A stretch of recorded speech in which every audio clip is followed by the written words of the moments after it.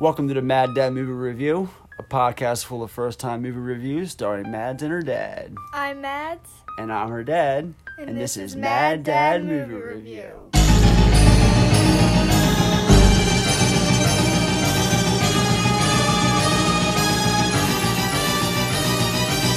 Hello again, everybody, and welcome to an all-new, exciting episode of the Halloween Horror-thon, where it's another day of October, so we're going to talk about another horror movie.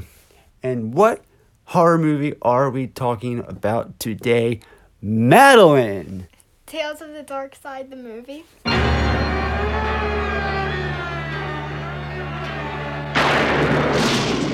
Stephen King, originator of Pet Sematary. Arthur Conan Doyle, author of Sherlock Holmes. Michael McDowell, creator of Beetlejuice. George Romero, director of Night of the Living Dead. Now, these four masters of everlasting horror bring to the screen four tales of overwhelming terror. I warned them, but they wouldn't listen.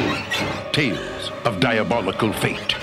You promised you'd never tell! Tales of ghastly revenge. Grow, O light. Rise, O light. Come forth, O light. Open his eyes. Tales of ruthless evil. That cat has killed 3 people in this household. I don't believe this. Kill it, bury it, and bring me its tail. Tales from the dark side. Well, that just about takes care of that, doesn't it? Come, live the nightmare of your choice.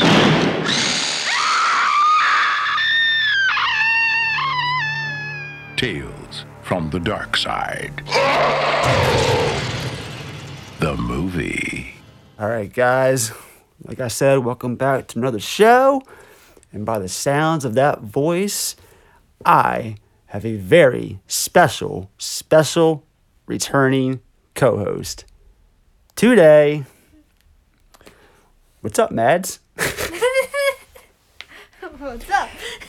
You know, people listening to this episode, like the new people that have tuned in the last couple weeks, who have just heard me, are probably like thinking that Mad Dad is like the title of like this. I'm a dad and I'm a mad person, just doing these mad reviews like a madman, and they have no idea that I have a daughter who I actually co-host. His name is Madeline. Well, guess what? I got her back. She's back. Not quite full-time yet, but we're still getting there. But I got her back for this episode. So as she said, we're talking about 1990s Tales from the Dark Side, the movie. Let's just jump into it, hit that nitty-gritty. So let's get down to the nitty-gritty. So, Tales from the Dark Side, the movie was released on May 4th, 1990 from Paramount Pictures. It opened up in third place against Pretty Woman, Teenage Mutant Ninja Turtles, and Space Invaders. Opening weekend box office of $5.1 million, going on to gross $16.4 million on a $3.5 million budget. So, yeah. Movie made some money, and that's what you took from that. That's the first thing that Ninja Turtles beat this at the box office. That was in second. This opened in third. And it wasn't even Ninja Turtles' first weekend, I don't think. No, it wasn't, because that movie opened up back in March. Which Ninja Turtles film was it? 'Cause there's a The lot. original, the OG. That I used to have on The first live-action one. Yeah, exactly. That CD thing. You mean a DVD? Yeah. CD thing. Oh, man. This may look like a silver record, but it is not a silver record. It's a laser disc. I'm sorry, I was quoting SLC Punk. Alright, so back to this. The crew involved, directed by John Harrison, produced by Mitchell Gallen and Richard Rubenstein, written for the screen by Michael McDowell and George A. Romero, based on Lot 249 by Sir Arthur Conan Doyle, and the story The Cat from Hell by Stephen King. Music by John Harrison. There's a lot of people who did music, and I'll explain why. Music by John Harrison, Chaz Jenkel, Jim Manzi, Pat Reagan, and Donald Rubinstein. Edited by Harry B. Miller III. Cinematography by Robert Draper. Let's take a look at the players involved. We got Deborah Harry in this as Betty, Matthew Lawrence as Timmy, Steve Buscemi as Bellingham, Julianne Moore as Susan, Christian Slater as Andy, William Hickey as Drogon, David Johansen as Halston, James Remar as Preston, Ray Dawn Chong as Carola, and Robert Klein as Wyatt. All right, so yeah, before we really jump into things, like, I don't know, it's been, what are you looking at? I'm looking at the priest and how he actually got a role in this. I'm confused of how. The priest from the wraparound story. Yeah, he said. Yeah, that was weird that random priest got a second billing credit when like he just says, "Hey, remember to come to service on Sunday." That's it. That's all he does. Like 3 seconds. And it's not even like, I don't even think it's his voice. I think someone did voice ADR on that. I don't think he was moving his mouth either. Yeah, that's why ADR is pretty obvious. So yeah, as of this recording, what is it, October 19th? No, it's not. It's 17th? October 17th, yeah. So we're like the halfway mark to Halloween. We Cool. have actually 2 weeks left. Or a week. We have like a week or 2 left, yeah. Yeah. Cool. All right, let's just jump into the critics. Let's just go over to the critics' corner.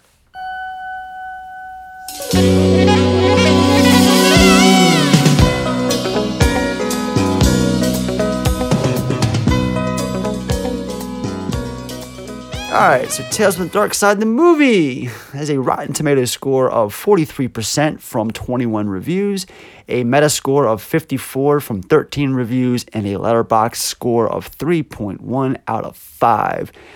Time Out magazine said, Harrison never quite transcends the inherently limited format. Janet Maslin of the New York Times wrote, thanks to casting that is savvier than the horror norm, and to direction by John Harrison that is workmanlike, sometimes even witty, at least it's fun.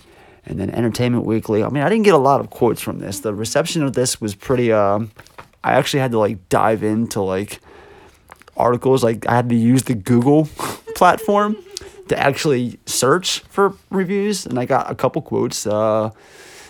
This hefty chunk of change from Entertainment Weekly. Horror compilation films are usually a mixed bag, and Tales from the Dark Side is more mixed than most. Its title aside, this slow, clunky, omnibus film feels more like a TV show than a movie. Well, considering that it came from a TV show. It's not very scary, and there isn't much contrast among the episodes. I think the scariest one was the last one. They're about a killer mummy, a killer cat, a killer gremlin, and a killer housewife. So much for subtlety, atmosphere, suggestion. And that's it. That's pretty much all I got. I mean, the general consensus of this film is pretty much a mixed bag, more bad than good. I mean, judging, I keep on looking at this 43 and 54 scores, and I'm like, the only quotes I could find were not positive ones, but I mean, they're somewhere out there. So why do I love this film? Well, shit, I'll tell you why. I love this film because I've always been a big anthology horror fan. I love this film because of the way transition shots are used to tell the story in The Cat from Hell. I love this film because of Buster Poindexter getting got. I love this film because of K&B's incredible practical effects and makeup. I love this film because of the gargoyle transformation sequence, ... It's pretty incredible. I love this film because of Blondie and her role as the witch. I love this film because of the fact that it's Julianne Moore's first movie and she loves saying it. I love this film because of the over-the-top Nicholson portrayal Christian Slater gives us. I love this film because of the insane death scenes featured throughout. And finally, I love this film because don't you just love happy endings? So diving into the origins, I didn't write anything down because I watched the documentary on the Scream disc, and it's pretty cut and dry here. Tales from the Dark Side was a horror anthology TV show in the 80s, created by George A. Romero, kind of akin to the old Tales from the Crypt. Amazing Stories was another one that was out. That was more sci-fi, though. That was a Stephen King production. Or not Stephen King. Whoops. Got horror on the brain. Steven Spielberg. That was more his show. But yeah, Tales from the Dark Side was around the mid-'80s. It was on for several seasons. And then after the show ended, they pretty much had a concept they wanted to keep going. And they had this idea for 3 tales that were darker than what you would show on the TV series. They got a screenplay together. They pitched it to several studios who, surprisingly enough to them, turned them down until Paramount was like, yeah, we'll put this out. Tales from the Dark Side? Sure, it's a name title. So that's what happened. I think what I say was $3.5 million.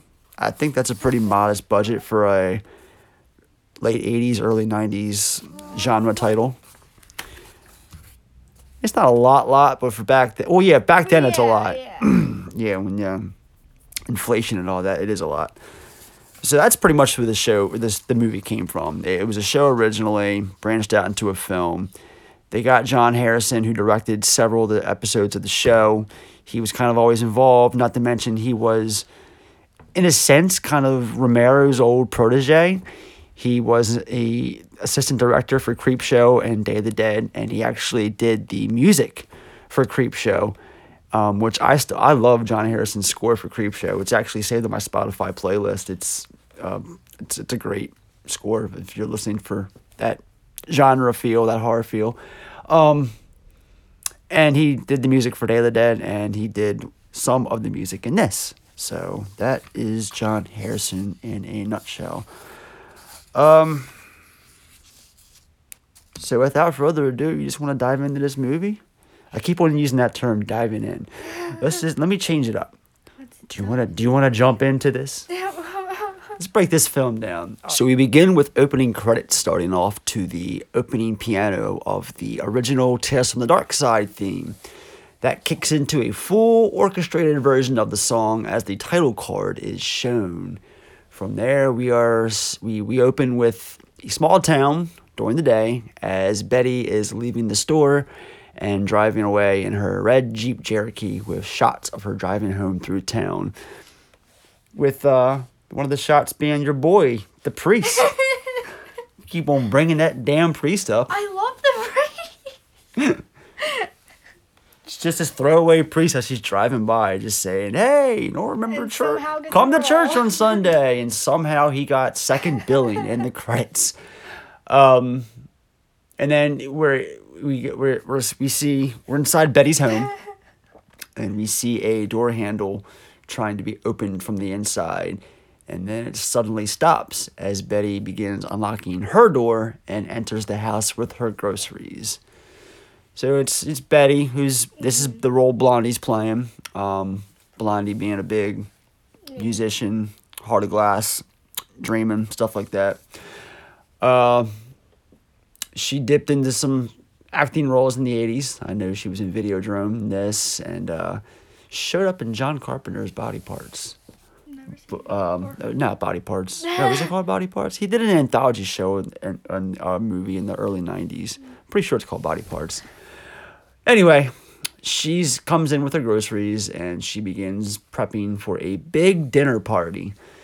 She goes and opens the door with the handle that we saw being tampered with earlier, and it's revealed inside that it's a cellar with stone walls and a little boy named Timmy, who is chained to the wall. Timmy, the very young Matthew Lawrence from Mrs. Doubtfire. He has a older brother, Joey Lawrence, from Whoa. When I hear Timmy, it reminds me of Timmy Turner. Timmy Turner. Don't know who that is, but I'm sure it's a hell of a guy. It's Nickelodeon show. Gotcha. Yeah. So it's revealed that she's going to cook him for her dinner party. She asks him what happened to the book that she gave him, and a giant Tales from the Crypt book is just thrown at her from the darkness. It's a pretty funny shot. She tells him it was her favorite book growing up and asks her what story was his favorite. He doesn't care and instead begins screaming for help, which annoys Betty more than anything else. That would annoy me. Kid just screaming. So we get a shot of the clock. It's 12:15, and she mentions that he has to be in the oven by 1:30, but evisceration will take at least an hour. And then she explains to him what that means. That's basically when the process of just dissecting your meat and pulling out the heart and lungs and everything that isn't edible, and then stuffing it with stuff and sewing it back up and popping that in the oven. So she explains what that is, just like I explained to you in the audience. She says that she should start now, but Timmy wants to read her a story from the book first. And that cuts to the beginning of Lot 249, which begins with a character named Bellingham. This is Steve Buscemi, making his second appearance on the podcast, as we talked about him in Reservoir Dogs a couple months ago. He's getting a large box or a large crate delivered to his dorm room with Timmy's voiceover saying that Bellingham was the victim of something nasty that rich friends and classmates Andy and Lee did to him. Andy and Lee, which is Christian Slater and Robert Sedgwick's characters' names, are walking the campus from tennis practice, and talking about Lee going to Europe for the summer for school, while Andy is concerned because his sister, who also happens to be Lee's girlfriend, is the one who wrote the proposal and that he'll be kicked out. So these people are the ones behind setting Bellingham up, and it's actually, well, it's not these people, it's Lee and his girlfriend, Andy's sister. Lee is a concern and jokes it off, and then we cut inside to Andy and Bellingham's dorm. Andy tells Lee that he hopes Bellingham doesn't find out, or else he'll be the one to expose him. Lee says he's not worried because Bellingham has the hots for his sister, so he'll be fine. And this is when Bellingham walks out of his room while the two are still in the hall and is introduced by Andy to Lee.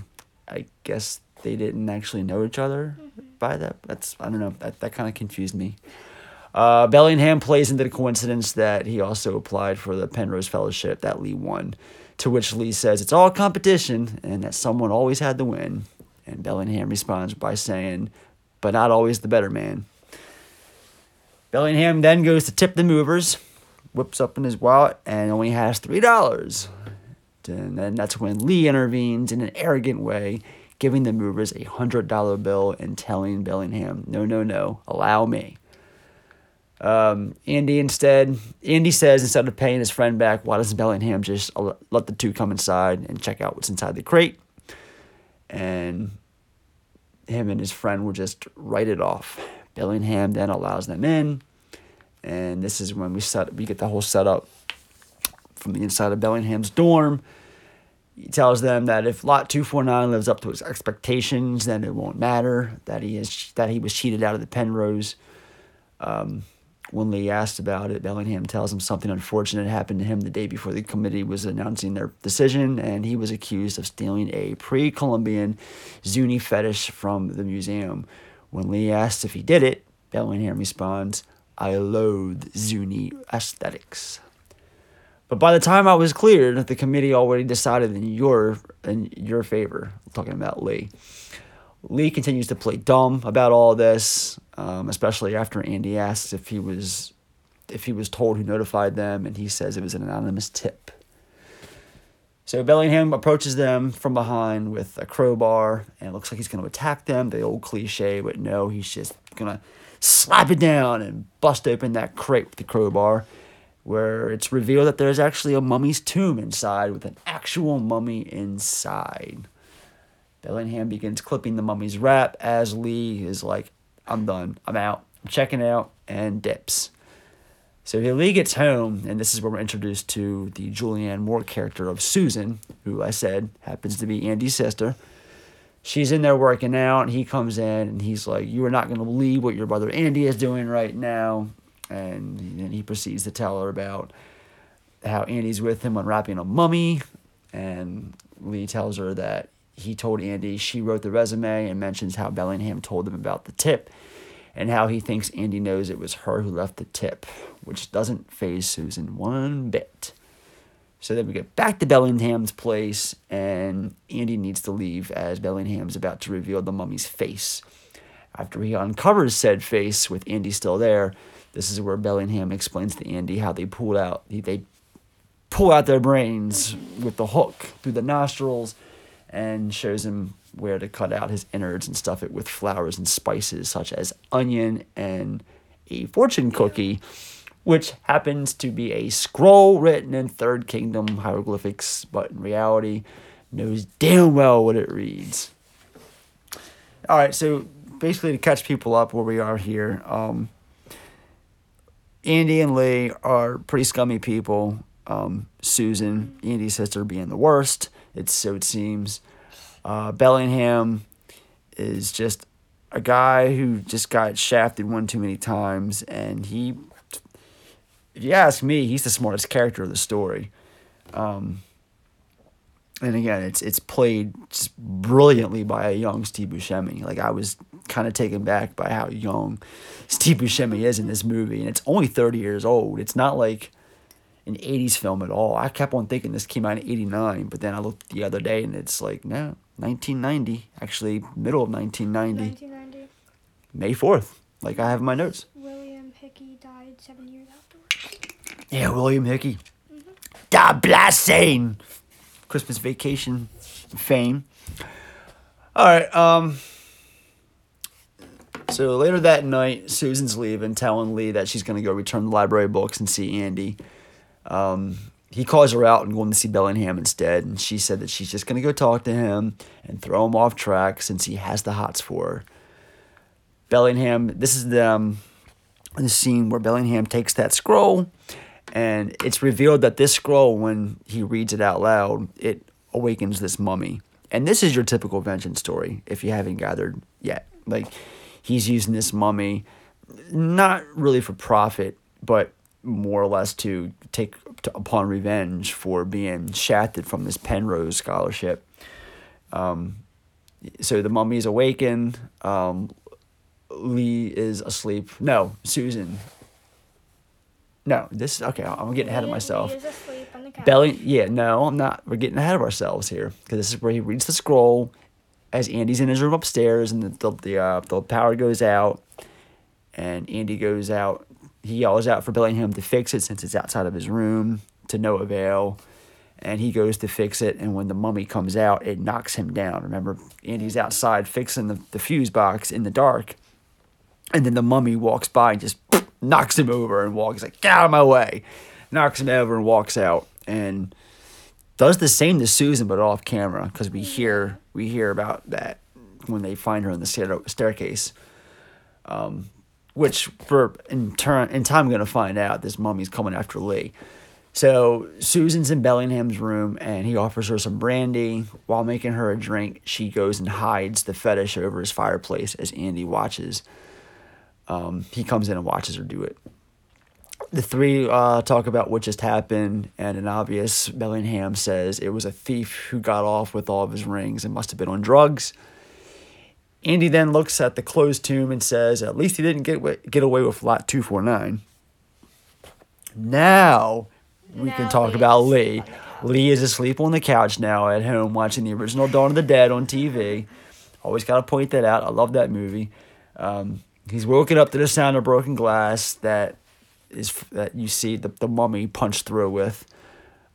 He gets up and goes to investigate. Then we get this really awesome shot, probably one of my favorite shots in the movie. It's a shot of the mummy front and center, and he's preparing the hanger in front of a bookcase, and the camera is panning from left to right, focusing on Lee as he's investigating. But front and center is this mummy as the camera is panning from left to right. You get this cool shot of the mummy just centered in the middle, just in front of a bookcase, prepping his hook. And that's what happens. He gets Lee in the kitchen, pushes him up against the refrigerator, and proceeds to insert this hanger up through his nostril, and you don't see the action take place. All you see is the mummy just yanking, and that effect is enough. I mean, I get the idea. I get the gist. You don't see anything. All you see is the mummy just doing this, just yanking. But you can tell what he's doing, and that's painful enough thinking about it. I just looked away because I didn't want to. It's pretty gnarly. It's a good effect. It was disgusting. Susan gets home, and she immediately finds Lee's brains on a fruit platter by the front door, and then she runs towards the back of the house, calling for him, and she stops to find a bloody handprint on the refrigerator before Lee's dead body on the floor, and then when she looks over, she catches a glimpse of the mummy from behind walking out of the house, and is being strangely calm about everything for some reason. She just found her lover dead on the ground, brutally murdered. She doesn't really care. And then she sees a mummy walk out of her house, but it doesn't really faze her. Like she just chases him out and just stops by the doorway and just gives this, something funny's going on here look. And it's like, we're just going to ignore Lee's dead body on the floor here? Then she called Andy about it and stuff. I'm over here like, she's not even crying. The police are just there. She's not crying. Yeah. And I'm like, okay, you obviously didn't care about it. Yeah. So. It's weird. Andy wakes up later that night in his bed. He's shown walking down. It's another cool shot.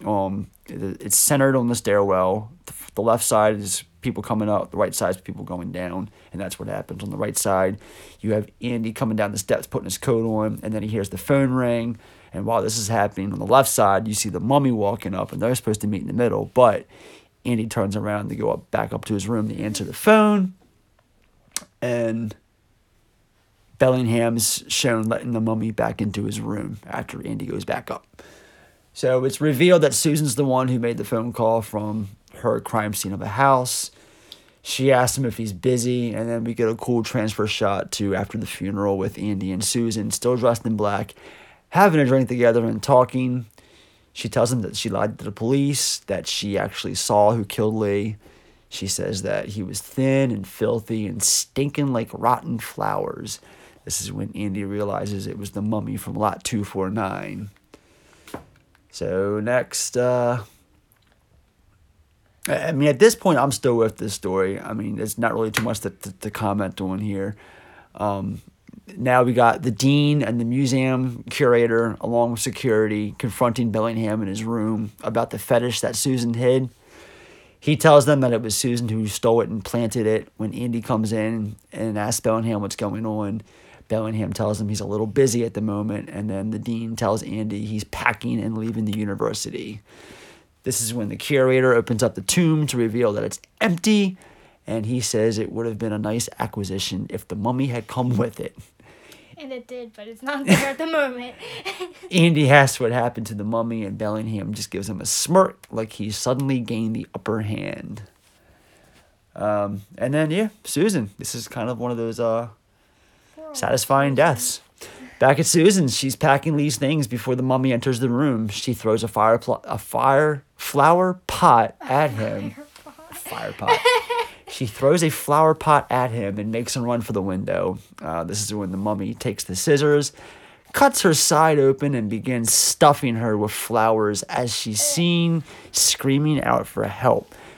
I forgot about these deaths. So many ways she could have avoided this situation, but she goes for the window in the corner of the room. It's just your typical your typical hard mistake. Love it.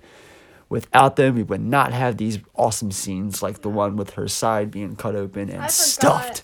I forgot how brutal these scenes were. Like, now talking about. We haven't even really gotten to the cream of the crop yet. Believe me, like this whole movie kind of like it just amplifies it. It's like a crescendo. Yeah, it's a crescendo of deaths. Yeah, they get more gory as it goes. Exactly. Andy runs out of his dorm next to his sister's place, and then he finds her bloody body sitting up on a chair, wrapped in bloody paper like a mummy. I think that's a cool shot. Back at Bellingham's dorm, he's seen holding the scroll as the power is cut and the lights go out on him. When he goes out to check on the fuse, he's knocked out by Andy. Wakes up, tied to a chair, in front of the fireplace. Andy takes Bellingham's master thesis and starts ripping it up and setting it all around him. pouring lighter fluid all around and on him, telling him he's gonna start a fire under his chair and roast his nuts because he killed his sister and best friend. Bellingham denies doing it. Andy says that that's right, it was his friend Lot 249 as he goes to the tomb and opens it, revealing the mummy back inside now. Andy then proceeds to break off all of his fingers except for his middle finger, and then he begins squirting lighter fluid all over him. When he goes to get matches, Bellingham begins reciting the scroll from memory. Grow, O light, ascend, O light, rise, O light, come forth, O light. O darkness, remove thyself from him. Open Tet, open Nep, open his eyes. He's doing this before Andy's able to tape his mouth shut. And yeah, unbeknownst to Andy, the mummy's up.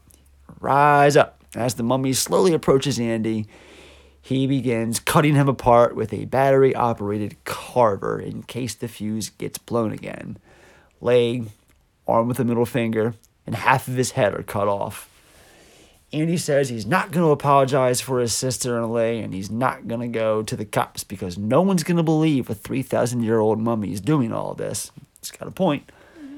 After slicing off the top of its head, Andy sits the top of the mummy's head on top of the fire, as it's revealed that he destroyed the rest of the body already. When I say fire, I mean fireplace fire. Not, he didn't start a fire on Bellingham. Like, Bellingham doesn't get torched. Like, that never happens.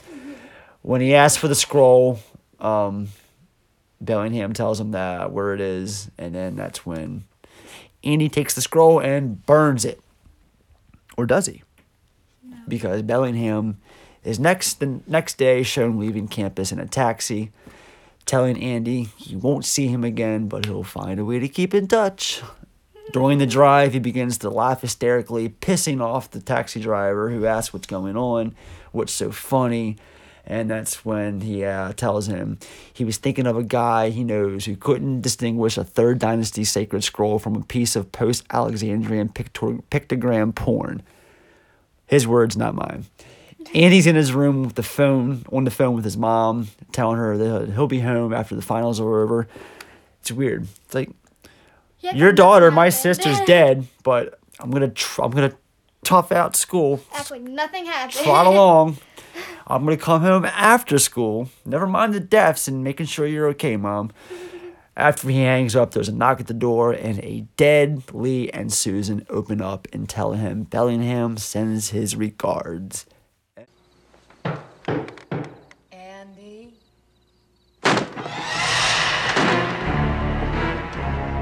Bellingham sends his regards. So at this point of the film, I'm all in on this ride because I was going to wait till the end of this to talk about like what the favorite things are, and we still will get into that when I'm done this, but just a little discussion for later discussion. This is my favorite story of the 3. And I just think it's a great way to kick this film off. So I just wanted to add that. And back to the movie. We're back in Betty's kitchen. She tells Timmy that he told that story very well and that it's almost 1 o'clock. She then opens up the oven to reveal a large cooking tray that's intended for Timmy. That's when Timmy tells her he has another story, the best story, that he had to stop reading twice because he was so damn scared. And that's when we get to The Cat from Hell, which, once again, this was originally a Stephen King story that was intended to be a part of Creepshow 2. Now, sidebar, Creepshow 2, obvious sequel to the 1982 original George A. Romero's film. This is where the director of this movie, John Harrison, came from. That movie made a lot of money. It had a modest budget like this film did. I think it had the same budget as this, as a matter of fact, like $2 or $3.5 million. And it went on to gross like $25 million, which is a lot back then for especially a studio genre film. But then 5 years later, they go and make Creepshow 2 and just give them the shaft. They give them half a budget. No, I'm sorry. Creepshow 2 was a $3.5 million budget. Creepshow 1 had an $8 million budget. That's why this makes sense now. $8 million. Still made a lot of money. But then they cut it, even though it made so much money for Warner Brothers, they went and trimmed the budget in half for the sequel. It still made money, but in cutting the budget, you're also cutting your stories and stuff, because that movie also had 5 stories planned, and it ended up only featuring 3.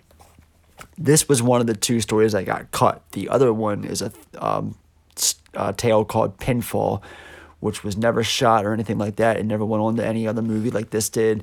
But I think that there was a comic adaptation of that. You can read it in comic form.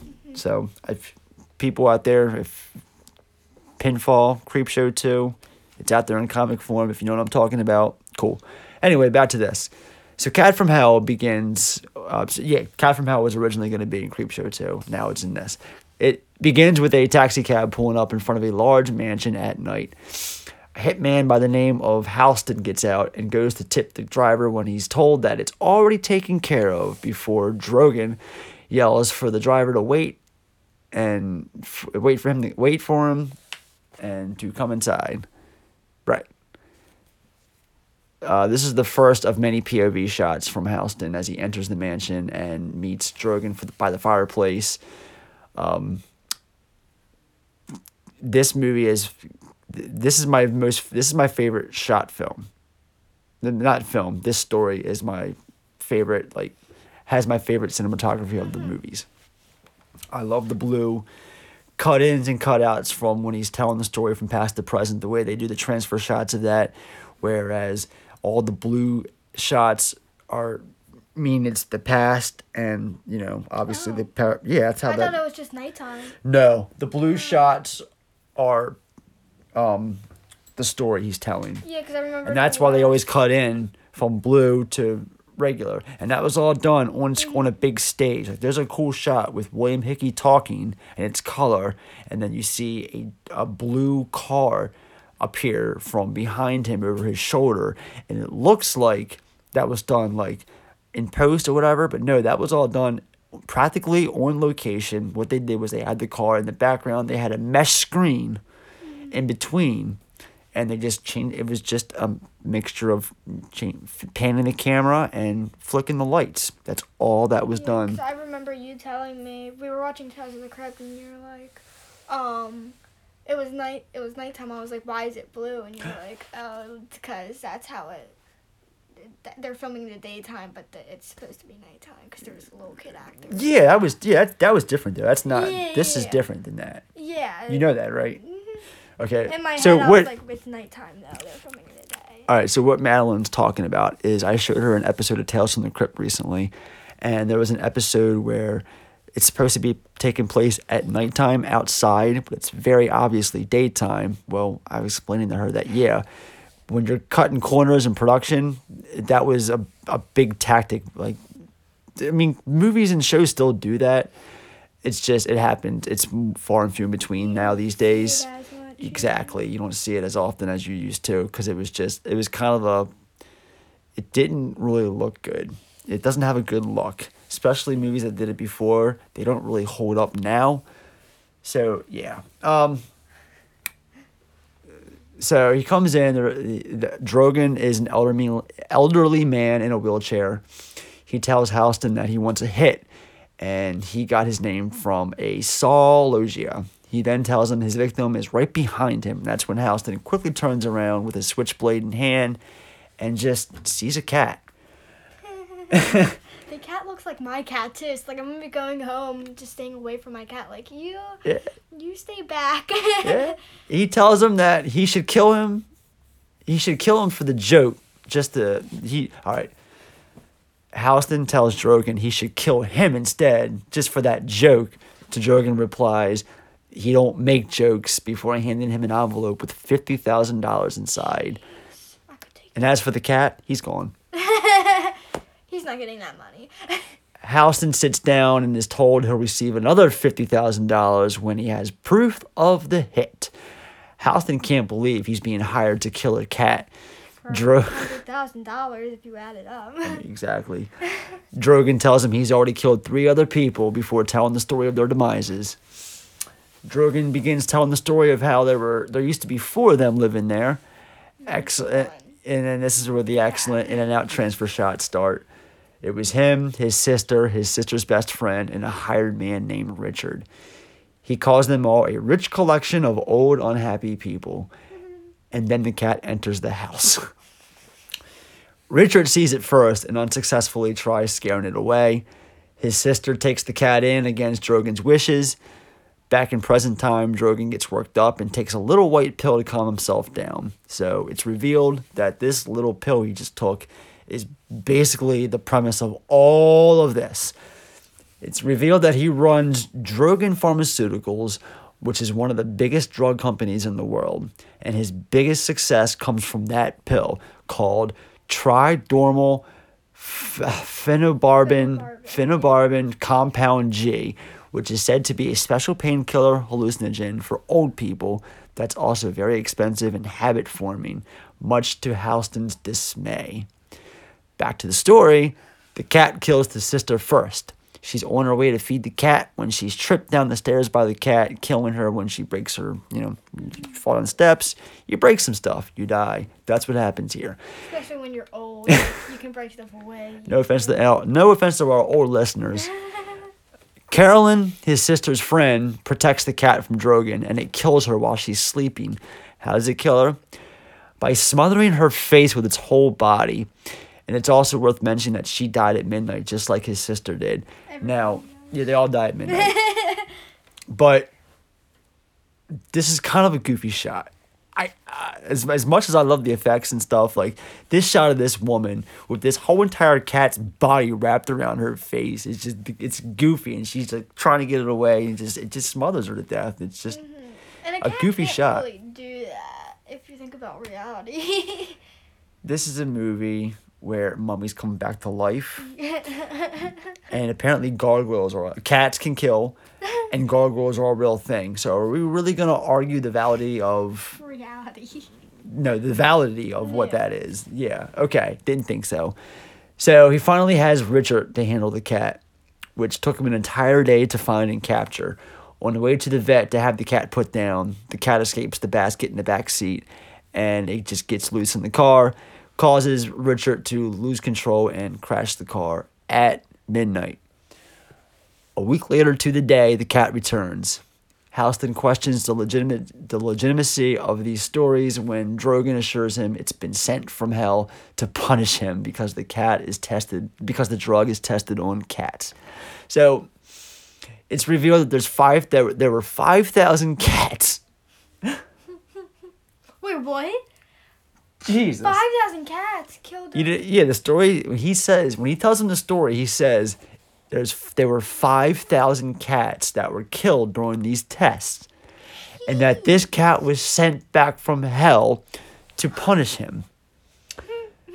It is at this point the cat jumps up on Halston's lap, and he says he can do the hit right now, but then the cat scratches his hand and he runs away, pissing Halston off. So apparently this cat can understand people.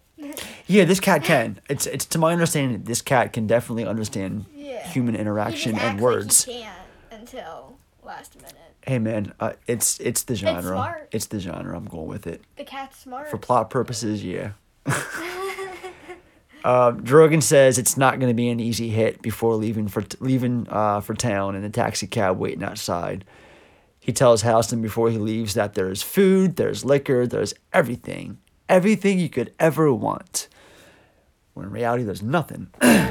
Drogon leaves, eating more pills inside. I'm surprised he hasn't overdosed on these things.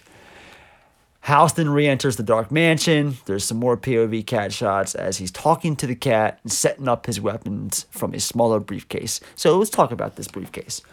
So, again, keep it in the back of your mind. This is all for a cat. He whips out a briefcase, and I see at least 2 little pistols in there. Mm-hmm. He has a garrote wire, a garroting wire, and little vials and needles, syringes. So first he goes for the needle first. Yeah. He's going to just, put the cat down by giving him a lethal injection of whatever. Take it slow. See how easy it is. That's what he said, exactly. Take it nice and slow. Exactly. Good one. You remember that. Good one. he walks around talking to himself. That's when that was said. And the cat, discovering the place is merely empty before being attacked by the cat again, pissing him off further. Gotta take out it. He tells himself he can't get himself hot. When he gets hot, he makes mistakes. And that's when he pours out a drink and realizes he's been cut worse than expected, because he sees he's been bleeding all over his shirt and his arm. His $100 shirt. $100 shirt. Which I've bought shirts from Walmart for a tenth of that price that looks better than that. And unless you look at the tag, you're not going to know it's from Walmart. That was a joke. I knew that, but still. I doubt his $100 shirt came from Walmart. You never know. In 1990, believe me, he was not shopping at Walmart in 1990 for $100 shirts. Yeah, he said what happens next? He pours the drink. That's right. He gives this as his reason to kill him now, because he's really mad. So he brings out his briefcase again. No, because before that, the cat attacks again. He goes and attacks him once again, because that's when he claws his crotch area. And he goes back to his case like you're just getting ready to say, and just yanks everything out. Randomly has a gun. He's got this big ass blaster cannon tucked away underneath of everything with a laser pointer. It's 11:45 at this point. It's worth mentioning that. So he's got 15 minutes.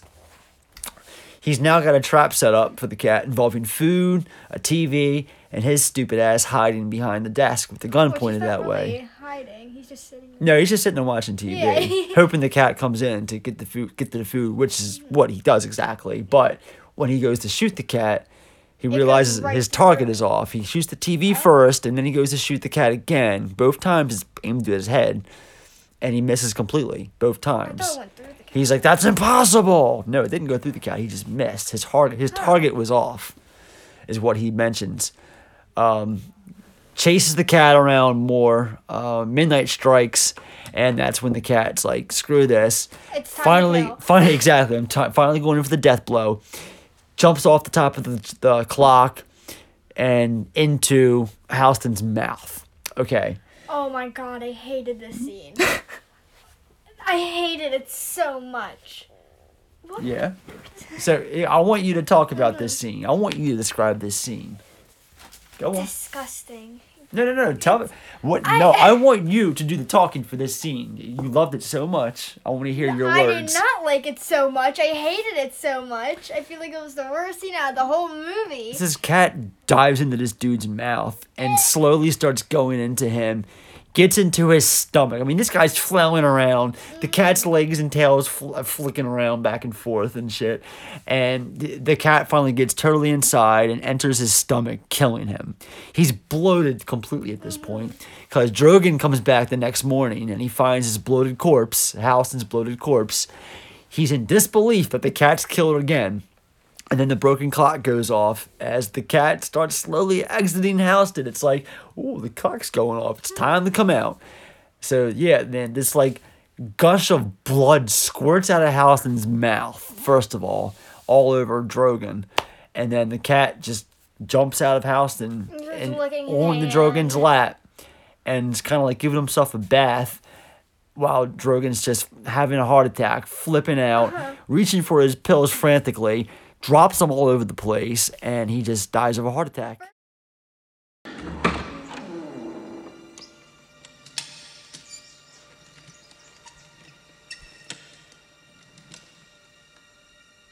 Oh, no.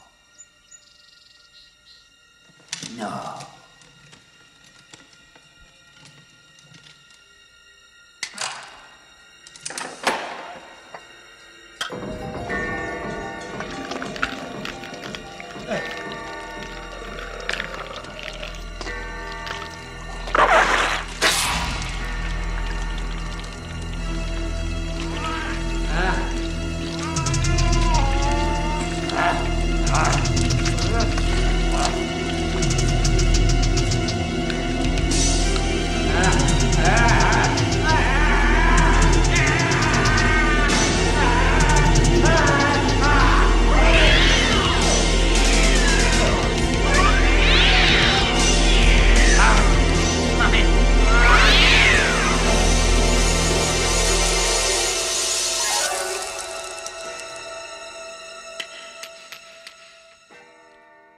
first thing that came to mind in that scene was cats are they're supposed to like being clean, but this cat's filled with blood.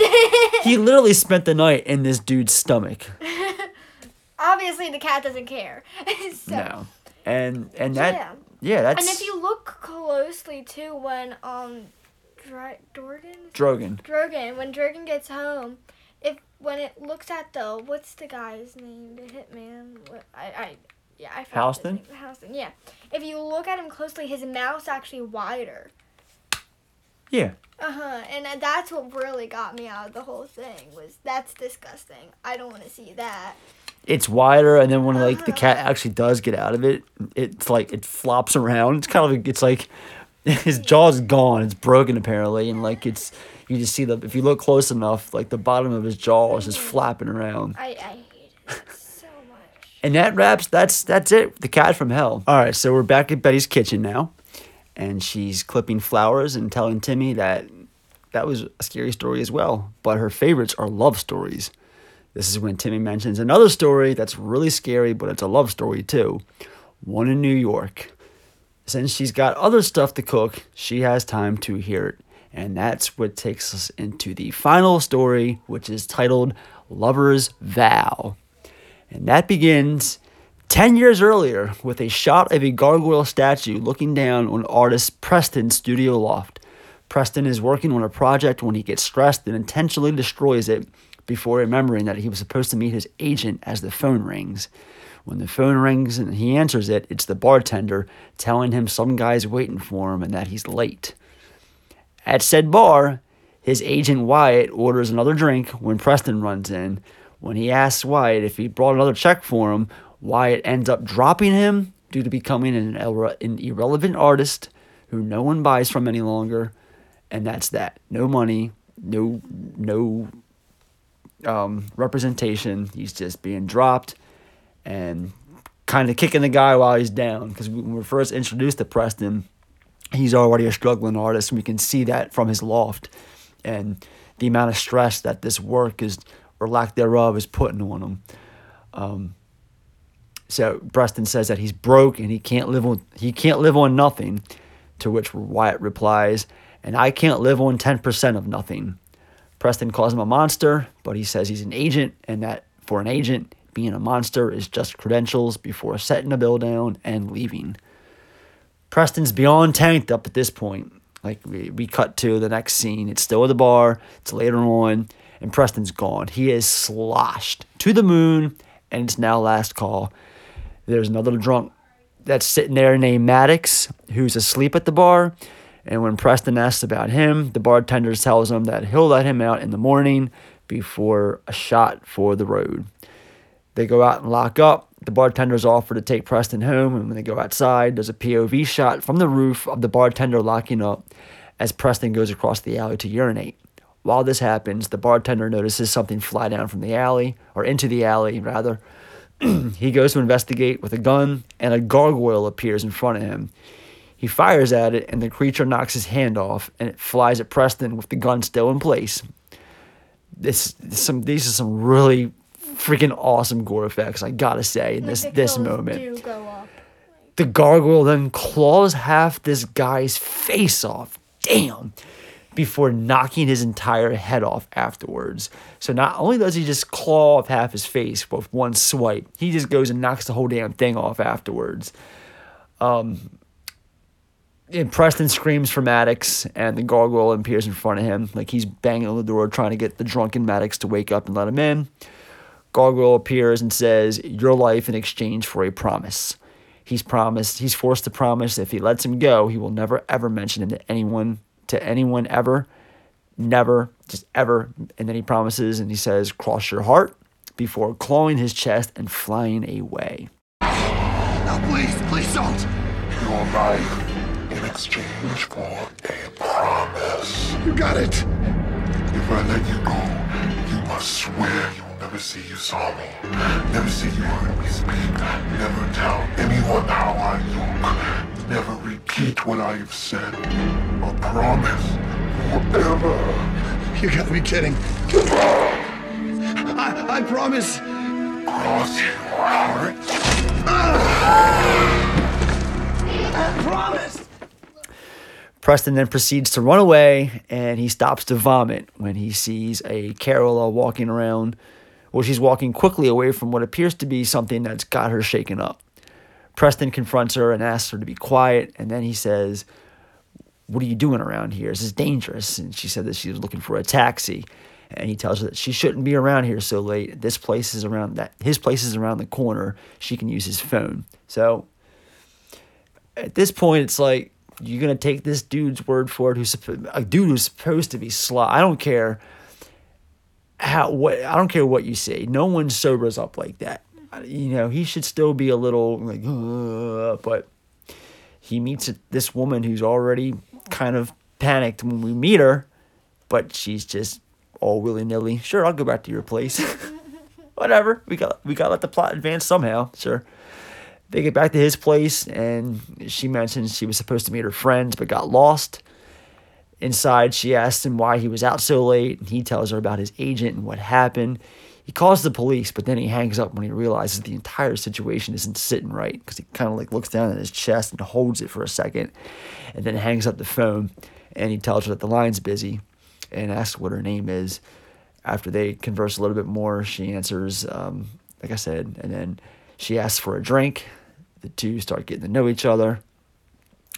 She ends up helping him with his chest wounds, and he suggests that she waits until morning for a taxi.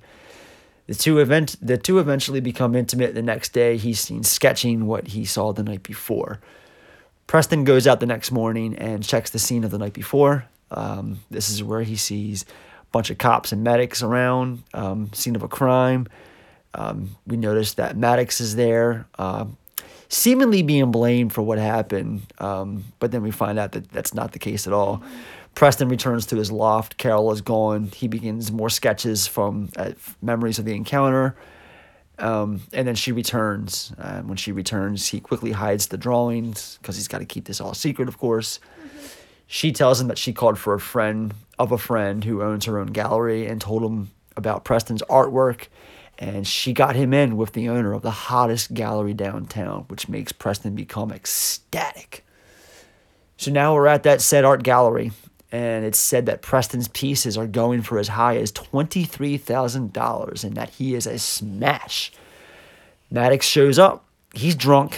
The two have a conversation like everything's fine, and although he keeps mentioning that he died and kind of becomes more obviously drunk when the two leave, the two being Preston and Carola. They get back to Preston's place, and this is when Carola tells him that she is pregnant, and that he goes and proposes to her, to which she happily accepts. Can we just talk about how they just met too? Yeah. Like they just met the day before.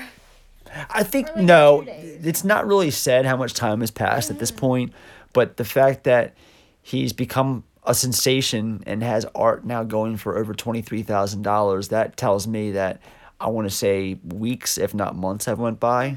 Even though, again, it's never established in the story. Very. All they really focus on is the only thing they hit home is the 10 years part, which we're not at yet. Well, we're at that now. Actually, it's 10 years later, and dressed up Carola finds a piece of Preston's old sketch art. It's hidden in the desk before their two kids enter the room with Wyatt. So now Wyatt's back in the picture. He's back to being the agent for that. He's more of like a grandfather, actually, because he's babysitting. You see that he's watching these kids as the two walk around town, because he asks what they're celebrating, and Carola says it's the 10-year anniversary of the night they first met. Now, this is the part I actually had to rewind it and watch it again with subtitles, because I was like, did she just say what I think she just said? The little daughter, who's like not even 10, obviously. I'm going to say she's like 9, obviously, the story. She goes, "You mean when you thought he was going to push you up against the wall and rape you?" That's what she asks. And Carola kind of casually just says, yeah, like, that's a big gag between the family. Like, mommy and daddy met by a rape attempt. Like, what? What are we doing here? it's kind of confusing. The next shot, Preston and Carol are walking around the streets together, reminiscing about 10 years prior.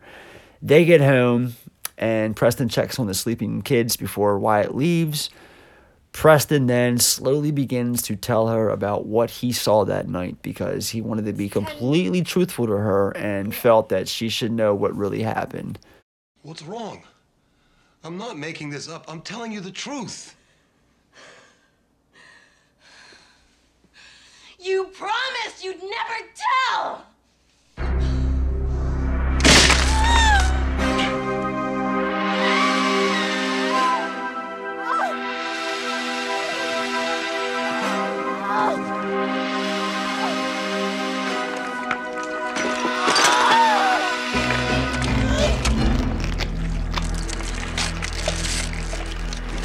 Oh, God. You broke your promise, you idiot! I loved you!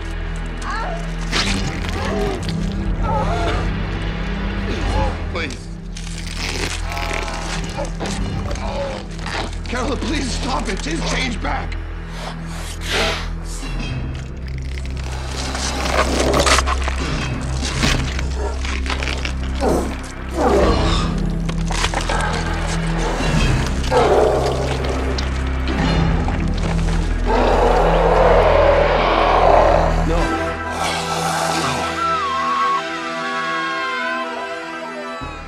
What are you doing to the kids?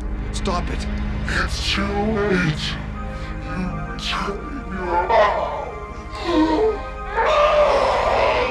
It can't be! No! Oh. I'm so sorry.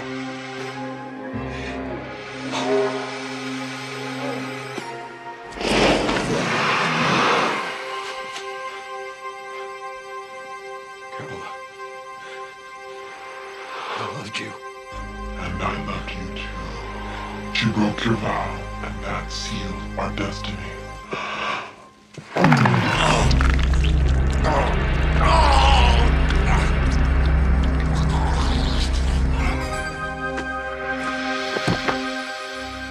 This is when she gets pissed. She says, "I can't believe you lied. You didn't keep your promise." And it's revealed that she is the gargoyle, and her and even the kids in the other room are slowly transforming into their true creature forms. It is outside of Rick Baker's effects for American Werewolf in London. This is probably the second greatest transformation sequence I've ever seen on a movie. Even though she's not turning into a werewolf, she's turning into a gnarly looking gargoyle, and just the practical effects are just so top notch. I mean, K&B, this was like their first big film, and K&B is still a big company to this day Nicotero, it pretty much runs The Walking Dead, and that just goes to show how big that company's become. And it started with this, and this, in my opinion, this transformation shot, like, it is some seriously impressive practical effects work, especially when there's a shot with her ripping the top of her head open, and then the actual gargoyle form, like, pulsing, like, not blowing up. And they did it with a balloon. How they did this is insane. And Preston's begging her to, like, turn back, and then yeah, like nothing happened. Like, he still wants to be with her. I'm like, I would not want to be with someone after that. Yeah, and then Preston tells her that he always loved her, and she says she loves him too, but he broke their vow, and that sealed his fate or his destiny. And that's when she rips out his throat, bites, takes a big old chunk out of his neck, and he collapses and dies. The three creatures fly out through the glass ceiling together, to Wyatt's confusion as he's entering the taxi cab. The final shot of the story is all three gargoyles together, now as a statue on top of the roof place from the beginning. And that wraps Lover's Vow. So now we are back in Betty's kitchen. She tells Timmy that he really saved the best one for last. He said that's not even the best story, and starts flipping through the pages frantically for another one. Betty said that it's too late and begins entering his cage as he tells her about something happening in the moment. No. He tells her about everything happening in the moment at this point and starts kind of like ad-libbing a story about he was sick from school and he went to a woman's house and got tricked, and then he talks about how he realized he had marbles in his pocket, and then Timmy pulls out a handful of marbles, and he said that he threw them down and that she tripped when she didn't notice him, and that's exactly what he does. He throws the marbles down and she trips and falls back onto the skewers and drops the keys in the process. And this is when Timmy grabs the keys, unlocks himself, pushes the platter that she's on into the oven. She burns alive. He grabs the chocolate chip cookies that are on the counter, breaks the fourth wall by looking at the camera and saying, Don't you just love happy endings? And that is the final story, if you include that as a story. Fiend. That is rap. That's a rap.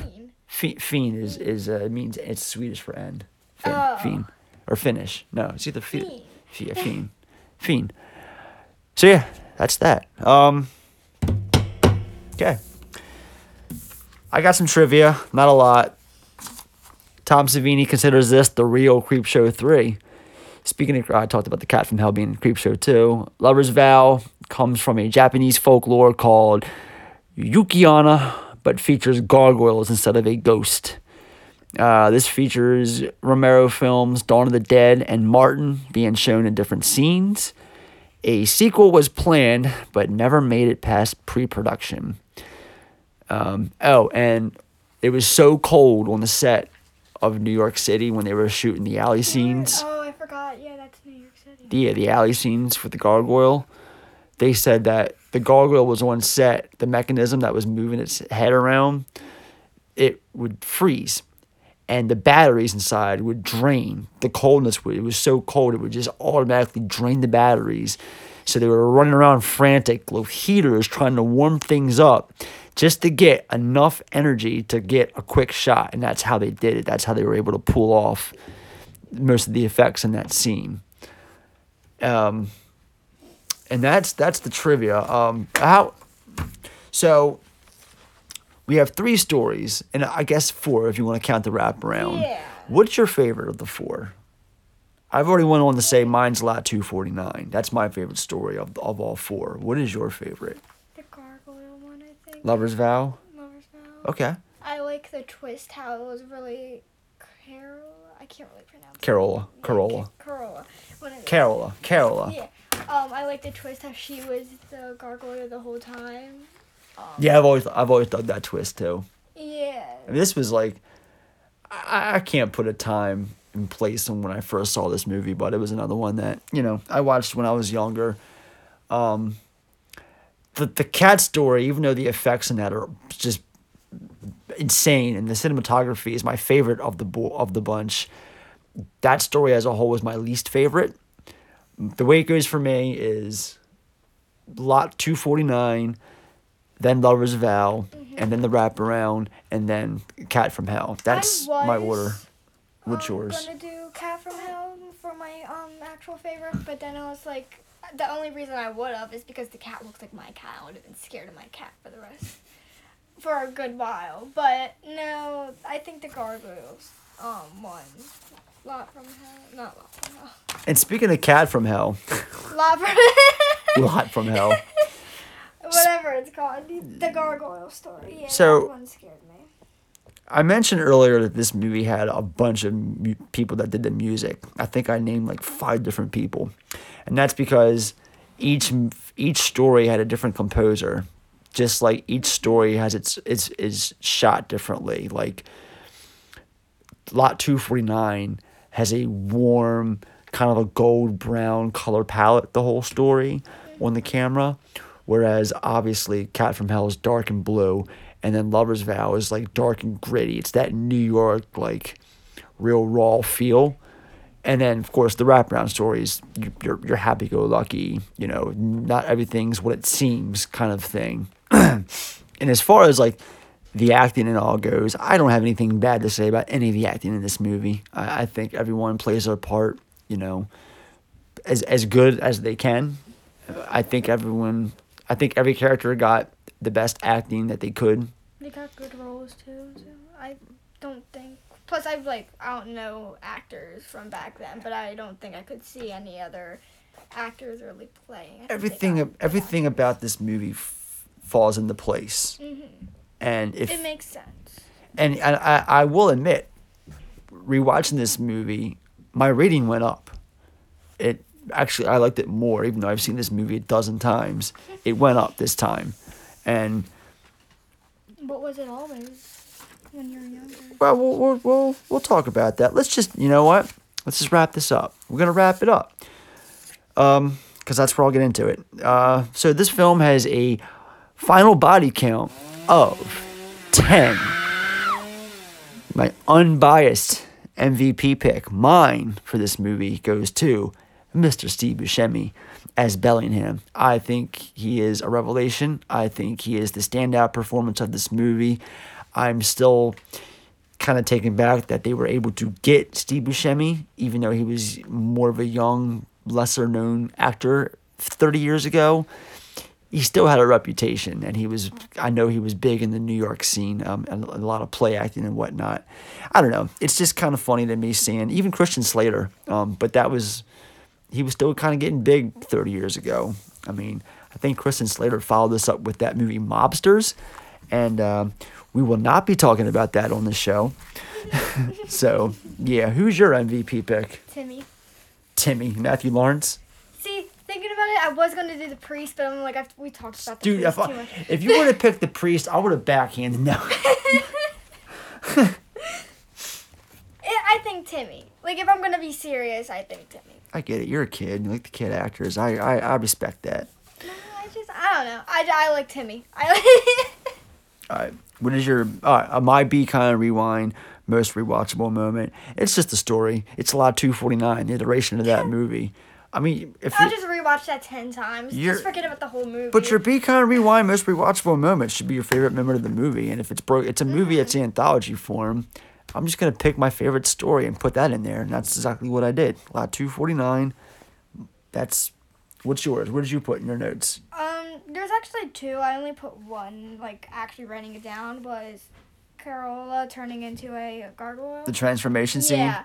But if it wasn't that, talking about, I wasn't really thinking, so talking about it now, was the cat going into, what's his name? Halston's mouth. So one of those. You like the brutal stuff. I dig it.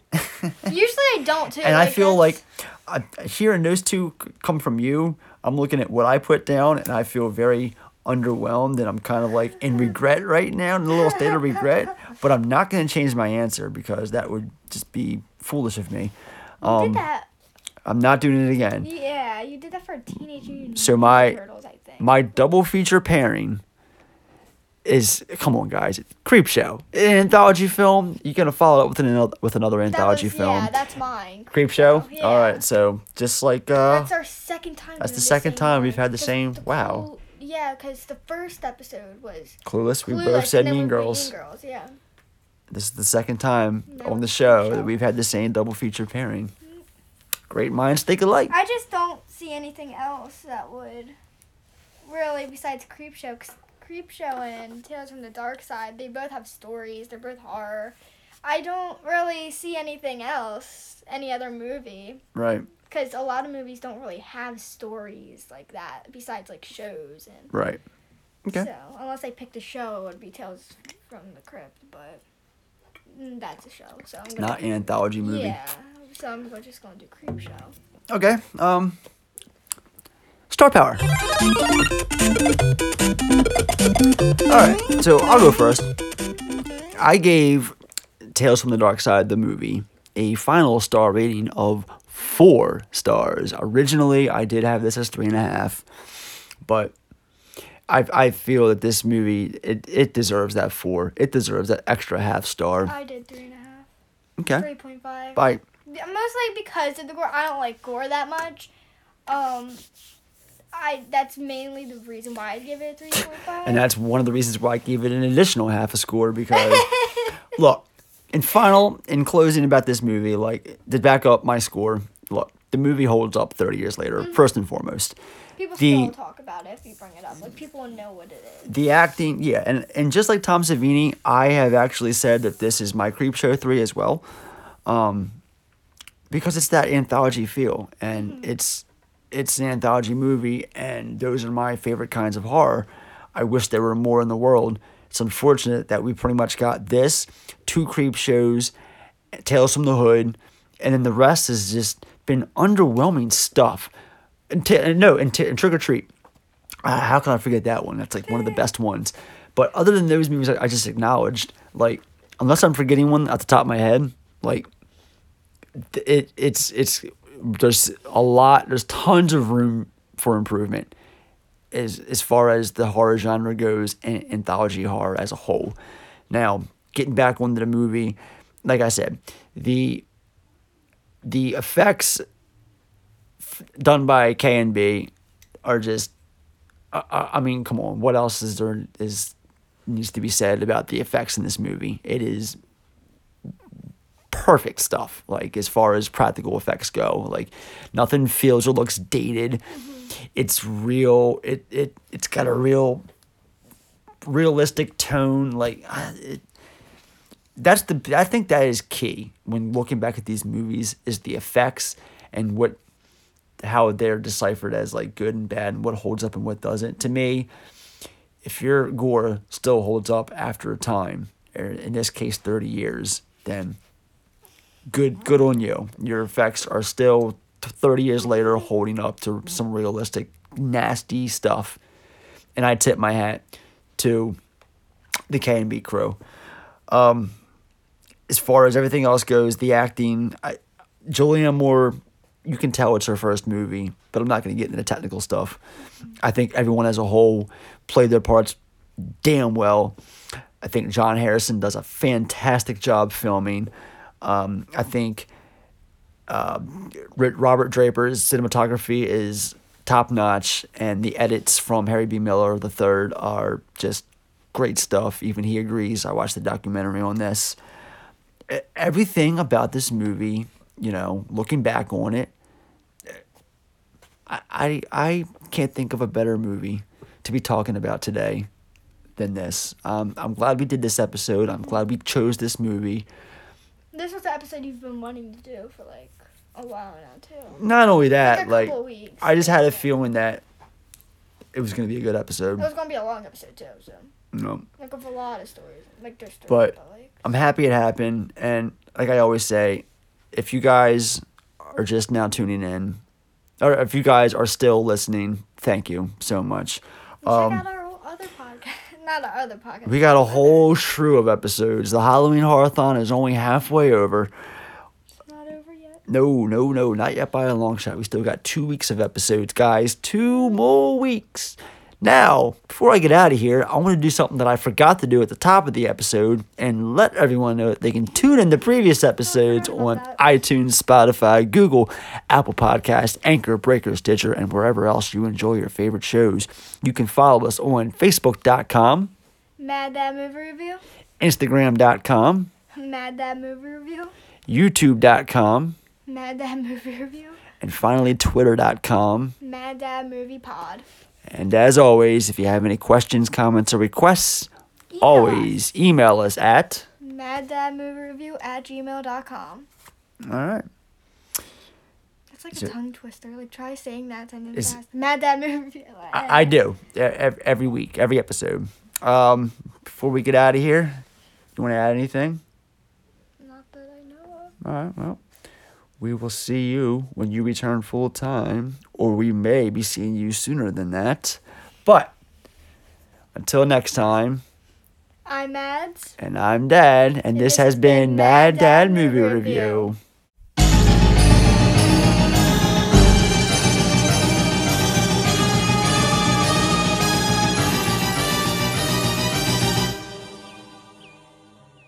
Don't you just love happy endings?